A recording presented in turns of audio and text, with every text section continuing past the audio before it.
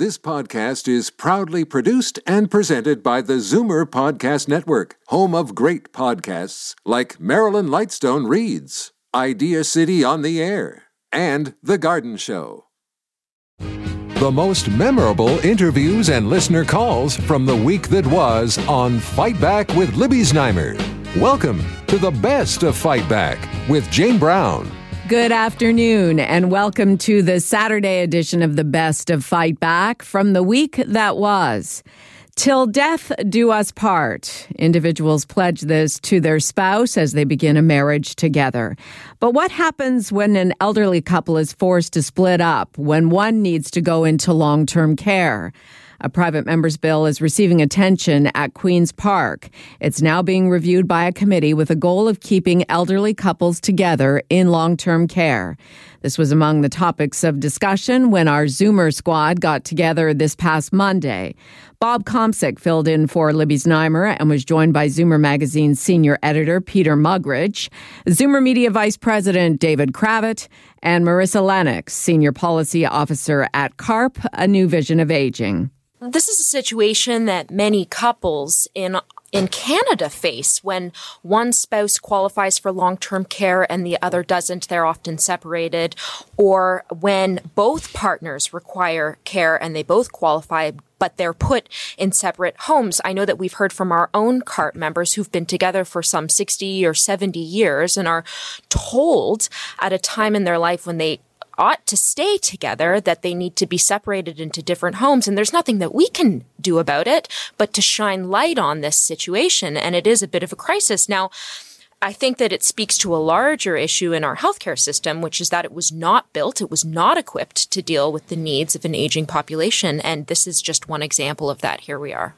And, you know, there's the whole, and Marissa, you pointed out how there's like 35,000 in this province who are on a wait list. And David, the problem is you've got people that want to be together, but maybe not both of them are ill.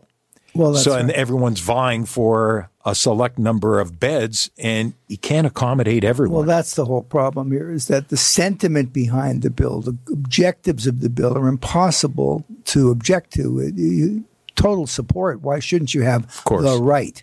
But is that right actionable? Can it be translated into policy, and can it be delivered? And what Marissa highlighted, and it's, I think, just the start of a long-term trend. We're going to have this kind of conversation. What is long-term care? Who gets the right to it? Who stands in line first? What if the price of giving a bed to an able-bodied, sentient spouse of somebody in long-term care is to take that bed away from somebody on a waiting list who needs that bed themselves? So the policy details here and some of the contradictions as we try to execute on this very commendable sentiment, that's where it's going to come. And I think there's a host of other topics related to long-term care that we are just beginning to wrap our heads around. I commend the intent of the bill, but really, I think it's largely symbolic until you figure out how you can deliver on it. Okay, but let me just interject here, and then I'm sure you want to jump in too, Peter. But first you have to consider, we're not just talking about two healthy couples that are being separated. 90% of people in long-term care or going into long-term care have some form of cognitive impairment. A majority of them have dementia. So we're talking about couples that are ill. And when someone has dementia, how critically important it is to maintain some sort of familiarity is so critical to their quality of life. I remember with my own grandmother who had dementia, she was long divorced, but my mother was the last person she forgot. And that was so integral and in terms of ensuring that she was calm, maintaining that positive quality of life in long-term care when she was there, because that was the only person she recognized. Every caregiver that came into her room, even though they'd been caring for her for days, she would forget. For months, she forgot. She didn't know who they were. And so at the time of life when you are, entering into the state where your cognitive impairment is declining, or has declined, how critically important it is to keep, particularly, for example, if someone becomes agitated, having a family member there to keep them calm is so important. Yeah, it's so important. But the question is, like these long-term care homes aren't equipped to house healthy people, and nor should a healthy person. Like, how are they going to survive living with people who are, receiving food by like being spoon fed, and like they would be as out of their depth as a sick person is in society. So, like, they have to change the whole idea of the long-term care home and sort of create a new thing where, healthy people can mix with people who aren't so healthy, live in the same area, live in the same room. But under the current homes, it's not going to work. Like, a healthy person cannot live in a long-term care home. It just wouldn't work. Zoomer Magazine senior editor Peter Muggeridge, Zoomer Media Vice President David Kravitz, and Marissa Lennox, Senior Policy Officer at CARP, A New Vision of Aging, our Fight Back Zoomer Squad. You're listening to the best of Fight Back. I'm Jane Brown. Since New Year's Day, OHIP has no longer provided any coverage for out-of-country travel. Previously, out-of-country inpatient services up to $400 a day was provided for higher levels of care, and up to $50 a day for emergency outpatient and doctor services. CARP, A New Vision of Aging, points out there was not much consultation before the change, which is resulting in an increase in private insurance premiums. And a statement from the Canadian Snowbird Association, which has launched a legal challenge, says this not only impacts seniors traveling south for the winter, but anyone planning a family vacation. While filling in for Libby Znaimer, Bob Komsik was joined by Will McAleer, a spokesperson with Travel Health Insurance Association, who offered his recommendations for travelers leaving Canada. We have sort of three golden rules that we would recommend. First of all, know your health. So know any conditions you've got before you sit down to do that application. And then know your policy. Have a good look at that. Ask your advisor or the insurance company. Their toll-free numbers set up to help to make sure that any health concerns you've got are covered under that policy. And then know your trip. What type of trip are you going to take? And if you're planning on doing any of those high-risk activities, make sure it's covered under your policy. Being in the industry, were you surprised when this was proposed by the government, first of all? And were you involved in any of the consultations? A lot of people were critical of that, the fact that consultations lasted not even a week. Yeah, we were involved with some of the brief consultations, as you noted there. And yeah, we were a little surprised when they made that announcement. But that said, upon reflection, when you look at it, if Ontarians are really depending upon the coverage provided under OHIP for their travel insurance, that's when disappointment really does happen based on those small amounts of reimbursement, as you mentioned. When you take a look at it, if you look on average, about 5% or so of reimbursement. When you take a look at it, really, from our members, the insurers that are represented there, they make up their rates pretty much once a year, and as a result, it'll take a while to have it work through the system. But given that it's only Ontario, that cost then is then mitigated, and as a result, increases should be, I would say, a fair bit less than that 5% because they're administrative costs. It was a challenging system for insurers and providers to work with as well. So as a result, there'll be costs that won't be there, and as a result, should be passed to the consumer in terms of savings. Now, you talk about their costs to providers as well. So what about in terms of the recommendation from the provincial auditor general that have a single reimbursement rate for all health services obtained outside of Canada as opposed to just, pulling the plug? It certainly would allow for a more expeditious approach to handling those cases. But at that point, where do you set that? And do you set it for outpatient treatments? You just put a flat $50? It'd be interesting to see some of those types of solutions put forward. But at this point, just looking at what they've done, it appears to have been decided.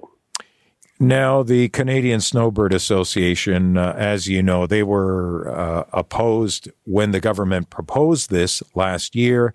And then once this took effect, it was basically the day after, so January the 2nd, the association launched a legal challenge against what the government has done. And they feel, the association, Snowbird Association, feels that this is really breaking the law, the Canada Health Act, if you will. Now, being in the travel business and being involved with health coverage, does the association have a point here? Based on the amounts that they're looking at, our position is that 1991 probably would have been the date to have that discussion, back when they cut back from providing coverage to the limited amounts that we've seen and that we continue to see across the provinces. Heck, when you take a look at a province like British Columbia with a maximum of $75, that certainly doesn't go any way to allowing portability of your coverage. So, like with the decision, I think that ship has long sailed.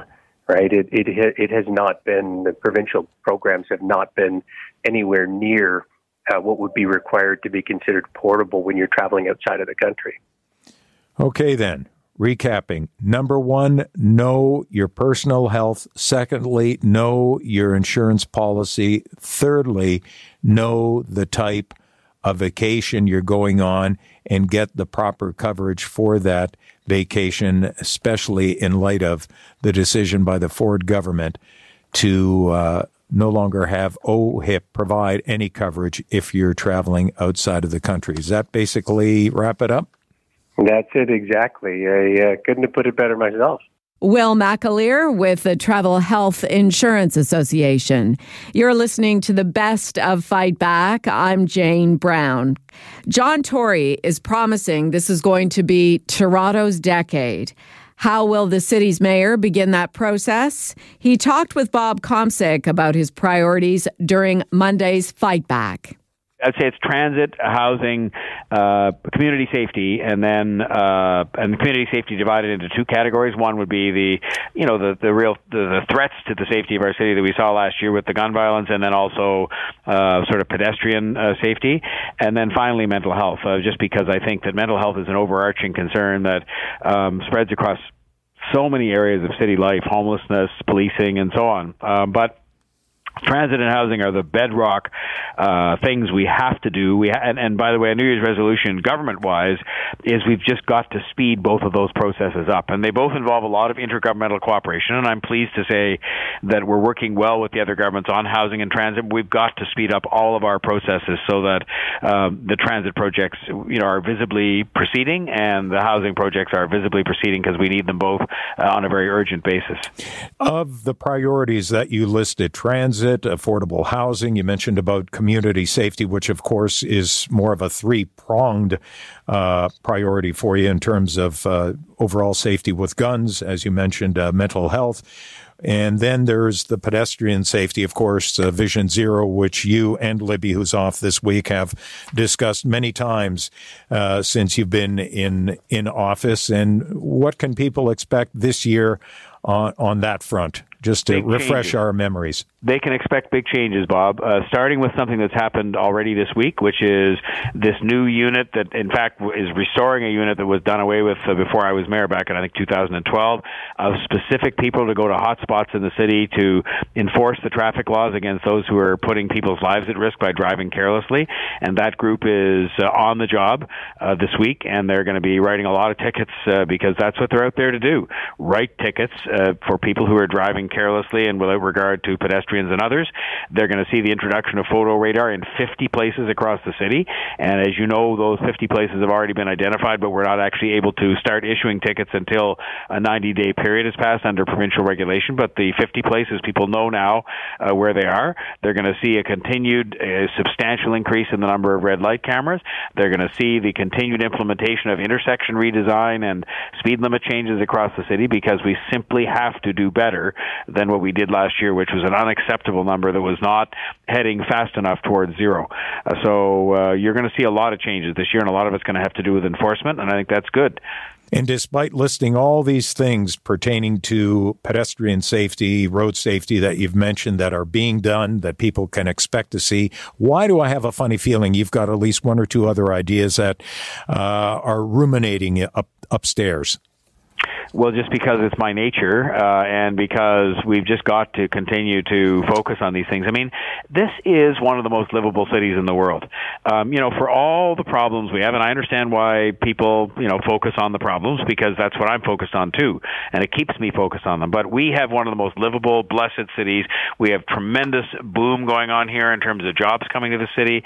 We have a record of safety that is still the envy of many, many other cities in North America. We have all kinds of things going for us, but my, mantra these days is I want to protect that success and make sure it continues. And when we talked about at the beginning, this being Toronto's decade, there is no reason, given the talent pool we have here, given the desirability people find from around the world to come and live in Toronto and make their living here, including lots of really smart people, why we can't be, as we are now, one of the most recognized global cities that people want to come to in the world. But we've got to keep at the community safety, keep at the affordable housing, make sure we have the transit, make sure the city stays safe. That's why those are my priorities, and make sure it's well managed financially, which I've tried to do throughout the time I've been here. So you always need to have new ideas to keep that going. But my objective is 10 years from today, and I'll be long gone from here by then, is to make sure this is still one of the most livable, attractive cities for people to come to from around the world, because the decisions you make today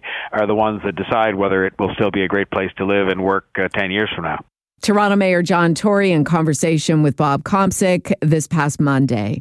This is the best of Fight Back on Zoomer Radio. I'm Jane Brown. Should there be a term limit for Toronto City councillors? One newcomer thinks yes, while a sophomore on council does not. Brad Bradford of Ward 19, Beaches East York, introduced motions for staff to report to council with options for term limits. But the conversation was cut short as the motions did not receive enough support from his colleagues. Joining fill-in host Bob Komsic to discuss, Councillor Stephen Holyday and Councillor Brad Bradford.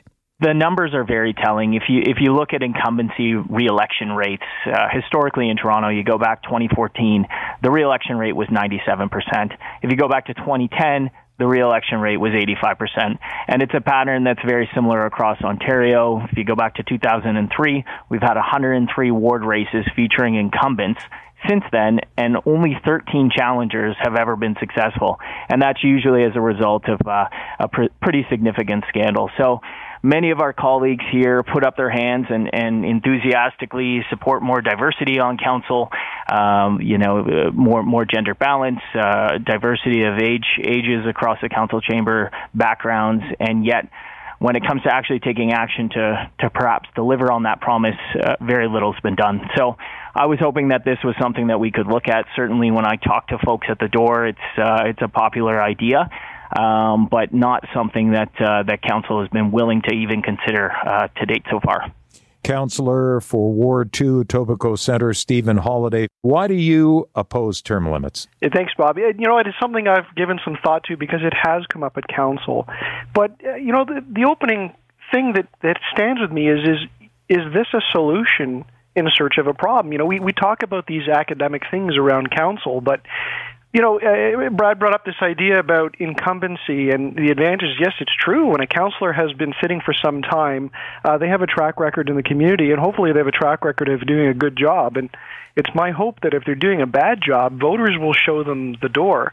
And so why get rid of somebody that is doing well for the community? And let's look at what a councillor does. In my opinion, 3/4 of a councillor's job is to serve constituents directly. It's to deal with missed garbage pickups, snow plowing, dealing with development files. And if you're a good councillor, you're responding to people that call you and getting the job done. And the other thing that Brad brought up was, I guess, diversity on council. And I'm not sure you want to tell somebody, I'm sorry, you've done your couple of terms, don't bother applying again. We want somebody else. And elections are about the most fair process you can get.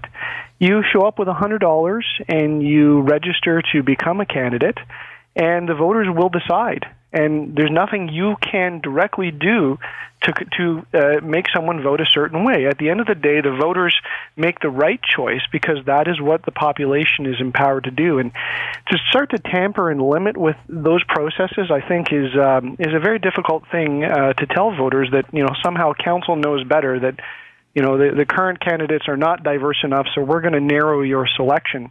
And I find that very frustrating. If we really agree that we do, and I mean, Councillor Holyday may not share this view, but a lot of folks would like to see, more women on council, for example, more LGBTQ candidates on council, younger folks, older folks, a real diversity and swath of a cross-section of Toronto. And if you look at our council today, that's not necessarily the case. I think people do a lot of good work. And that good work often translates into re-election. But there's also been, you follow the files over the past couple decades, there's been work that maybe isn't as good, and conversations that haven't been very productive, and different directions that the city's moved in that hasn't been positive. And yet, time and time again, we never fail to flood the chamber with a slate of incumbents. Everybody comes back. And so when we look at Los Angeles, when we look at New York, different big cities, peer cities that have examined electoral reform and landed on term limits, what you end up seeing is more diverse candidates running, more women getting on council, more things getting done, moving bigger agendas, because you're really focused, nothing like a deadline to get things done. So you come in, you run on a couple big ideas, and then you're really focused on delivering that work over the term. I think, for sure it's been a steep learning curve for me over the past year, and I've been fortunate to work with a lot of folks here that have offered guidance, mentorship, and help along the way. But you also have to really stay focused on your priorities, and delivering that day-to-day service that Councillor Holyday talks about is very important for residents, and that's something that they want us to take care of. But there are also bigger citywide issues and agendas that need to be moved forward, and those are the things that are often discussed in elections. Those are the big, new, bold, visionary ideas that come forward, and I think new voices are really important in bringing that stuff forward. Councillors Brad Bradford and Stephen Holyday. This is Zoomer Radio's Best of Fight Back. I'm Jane Brown. Fight Back with Libby Znaimer brings you comprehensive coverage of the news stories that interest you and your reaction to them on the phones. We've gone through the audio. Here are some of the best calls of the week. Keith called from Paris, Ontario, to say Americans should be supporting their president when it comes to fighting back against Iran. I think President Trump has put the fear of death into Iran. They know that when he hit the Somali, that he could hit anybody he wants. He retaliates only when he is threatened, and if they kill Americans, he's going to retaliate. And all I can say is he's cleaning up Obama's mess, but I'm glad it's him behind the head of the helm right now than any one of those Democrat misfits that are running for president. He's doing his best. They should back him, not run him down like they are. But Kathy in Niagara Falls phoned to say she strongly disagrees with Donald Trump's decision to assassinate an Iranian general. He's been putting all these sanctions on Iran because he's been trying to piss them off right from the beginning. And I don't think it's nice to assassinate anybody. To me, that's kind of a cowardly way to do something. And I just think that he's trying to take away from all this impeachment stuff. He'll do anything to get people to stop thinking about the impeachment. And he deserves to be impeached. I can't stand the man. I wish they'd get rid of him. And now, Fight Back's Knockout Call of the Week. There were a lot of great calls this week, but the winner of the Fight Back Knockout Call of the Week comes from Lorraine in Peterborough, who laid out what she sees as the priorities for Canada's next Conservative leader. When it comes to a candidate, it needs to be someone who can identify with Canadian voters, and Canadian voters can identify with that person. It needs to be someone who can put forth policies that can be met and the promise kept. For example, we need a national senior strategy. We're going to have a lot of seniors by the year 2035, and they tend to be the largest chunk of voters. And I don't see anything on the horizon in any of the parties in going in this direction. We also have the national pharmacare issue. We have Medicare, but we don't have the pharmacare to do it. So we need a leader who can push forward policies that will resonate with Canadians. And until the Conservatives can do that, they're going to have some stiff opposition from the other parties. That does it for today's Best of Fight Back on Zoomer Radio. If you'd like to qualify for the Fight Back Knockout Call of the Week, phone us noon to 1 weekdays at 416-360-0740 on Zoomer Radio, AM 740 and 96.7 FM in downtown Toronto. Or if you have a comment, email us at fightback@zoomer.ca and follow us on Twitter at FightbackLibby. I'm Jane Brown. Join me again at the same time tomorrow when we'll round up the rest of the Best of Fight Back. The Best of Fight Back is produced by Jane Brown, Justin Eacock, and Zeev Hadi, with technical production by Kelly Robotham. Executive producer, Moses Znaimer. You're listening to an exclusive podcast of Fight Back on Zoomer Radio. Heard weekdays from noon to 1.